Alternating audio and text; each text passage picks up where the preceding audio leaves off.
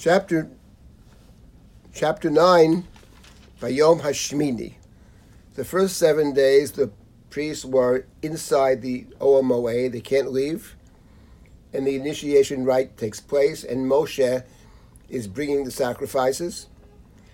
But the 8th day is the day in which the priests perform the sacrifices. The 8th day is a special day. And the point of the 8th day, chapter 9, the point of the 8th day, in Moshe's words, after he instructs Aharon, his brother, Moshe calls Aharon and his children, and he calls all the elders. Vayomer Aharon. Moshe said to Aharon to take sacrifices, to take for himself a sacrifice, a calf for a sin offering, and a ram for a burnt offering, and sacrifice them, bring them before God. V'el b'nei Yisrael tedaber le'mar, and in verse 3, you shall instruct the people of Israel to bring in it also sacrifices, to bring a chatat, a sin offering, to bring 2 animals as burnt offerings, and 2 as shlamim, as well-being offerings, to sacrifice before God was Lizborach Lifnei Hashem, and in addition, to bring a meal offering, a mincha, mixed in oil. And the reason for all this is Ki Hayom Hashem Nira Alechem, for today God will appear to you. So it would seem that the focus, the purpose of the sacrifices is to initiate not Aaron so much, but to initiate the place as a place in which God is present. Ki Hayom Hashem Nira Alechem. And it's interesting that after the sacrifices are brought, Aaron brings his own sacrifices. Aaron brings the sacrifices of the people. It's actually interesting. It reminds us very much, and it's quite similar, to the sacrificial order that the Torah will describe in chapter 16, namely the sacrificial order of Yom Kippurim. Yom Kippur is similar in this respect, that the priest is to bring his own sacrifices, but in addition, he's to bring sacrifices for the community. Same thing is true in chapter 9, in Bayom Hashmini. And in fact, after the sacrifices are brought in chapter 9, in the last verse of chapter 9, Vatetzei esh milifnei Hashem, a fire came forth from God. Vatochal al hamizbeach et halavi et hachalavim, vayar kol ha'am vayoronu vayipru al pneihem. The people saw this, the people shouted, and they fell on their faces. So chapter 9 ends with a revelation, and it would appear that one of, if not the primary point of chapter 9, is to initiate this place as a place of revelation, as a place of God's presence. It is interesting that in chapter 9, the Torah speaks of a fire which comes down from heaven.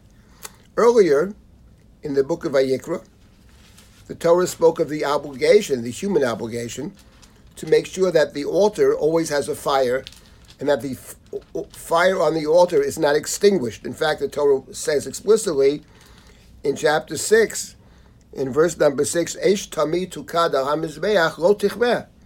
A perpetual fire shall be kept burning on the altar, not to go out. Lo tichbeh. It's taken by the Talmud and the halachis as a commandment. Make sure it doesn't go out. Lo tichbeh. But here in chapter 9, the fire is a fire that comes down from heaven. The idea of God accepting the sacrifice with a heavenly fire appears elsewhere in the Bible. Of course, it appears in the famous story of Elijah at Mount Carmel, Eliyahu Bahar Carmel in chapter 19 of Melachim, when the Eliyahu sets up a test between himself and the prophets of Baal, and they are to bring sacrifices, and if a fire comes down from heaven and consumes the sacrifice, that's a sign that the God who consumes the sacrifice is the true God. Famous test of Elijah, Eliyahu Bahar Carmel in chapter 19 of the first book of Melachim. But actually we have it elsewhere as well, and it's interesting that it appears in 2 different places in the book of Chronicles. It appears in the book of Chronicles in chapter 21 in a story that has a parallel in the last chapter of Shmuel Bet, second book of Samuel, chapter 24, when King David, purchases the threshing floor of Goren of Aravna. Aravna is the Yevusi, and there's a plague in the land, and David wants to bring a sacrifice, and he purchased Goren Aravna. Goren Aravna is in fact the place of the temple, the Beit HaMikdash. David sacrifices, in description of the sacrifice in Shmuel Bet, chapter 24, he brings the sacrifice, God accepts it, and the plague is stopped. But in the similar story, parallel story in Chronicles, in chapter 21 of Chronicles, in verse number 26, there it's not that David brings a sacrifice and the plague is stopped. That is true. But in Divrei Hayomim, chapter 21, it talks about a fire that comes down from heaven. So the Chronicler sees God in a very direct way is accepting the sacrifice with a heavenly fire. The parallel story in Shmuel does not have the heavenly fire. Similarly, upon the very consecration of the temple itself, the Mikdash that Shlomo builds, in the book of Kings, after Shlomo brings his sacrifices and his dedication of the temple. So in chapter 7 of the first book of Kings, there it talks about after Shlomo had built the temple, and so the book of Melachim says, the beginning of chapter 7, it says that,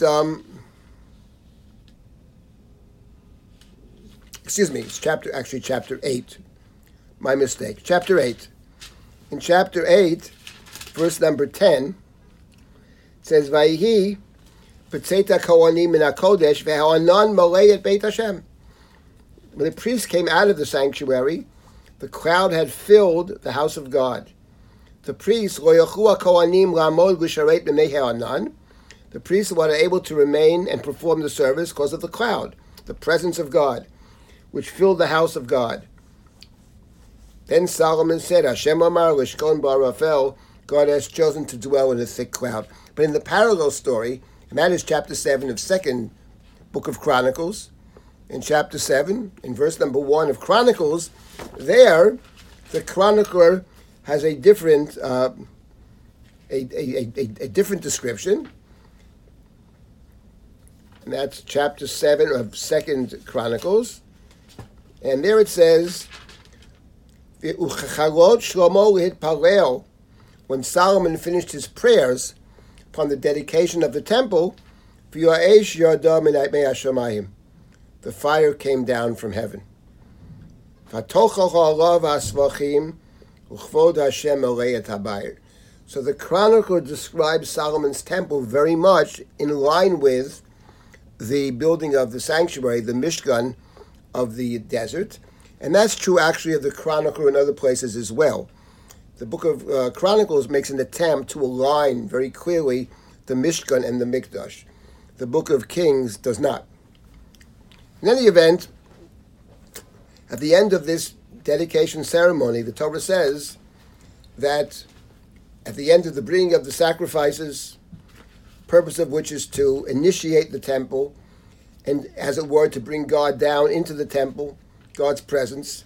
The Torah says at the end of chapter 9 that in verse number 22, Vayisa Aaron et yadav el ha'am vayivarchem, that Aaron lifted up his hands towards the people and he blessed them.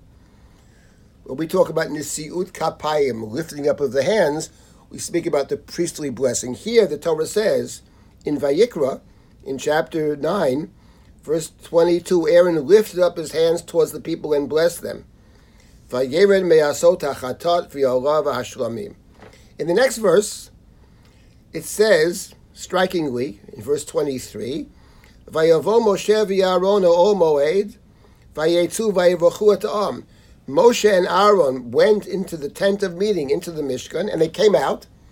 Doesn't say what they did. And they blessed the people together, a joint blessing. Vayera kavod Hashem al kol ha'am, and God's presence was apparent before the people. It would seem that the blessing is related to two different things. The first blessing seems to be related to the sacrificial service. There's a sacrificial service, and in conjunction with the sacrificial service, one might say the initiation of the sanctuary as a place of service, as the place of avodah, as a place of sacrifice, that's conjoined with the blessing. But the sanctuary is not just a place of service, of avodah. It's also a place of revelation. And there, as a place of revelation, it's not just Aaron who blesses. Aaron does the service. But when it comes to the revelation, it's Aaron and Moshe, the two of them together, who bless the people. Aaron as the one who brings the sacrifices, Moshe as the leader of the people.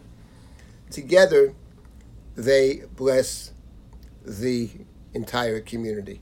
It's very interesting that Birkat Kohanim, that we say, and there are different traditions when you say Birkat Kohanim, but it appears at the end of the Amidah, the end of the Shemona Esrei, the end of the service. And, of course, the service that we have is prayer, but prayer which stands in for sacrifice. But at the same time, the act of prayer presumes God's presence. Omed lifnei HaMelech, the Rambam says, standing before God. So at the end of this standing before God, at the end of, hopefully, an encounter with the divine, there's a blessing. But the prayer is not just an encounter. The prayer is avodah. The prayer is a service. And service itself is conjoined with blessing. So the two features of the Shemona Esrei and the two features of the temple, we are ending with blessings. Blessings is an appropriate way to end the service of the temple and the individual service that we have in our prayers.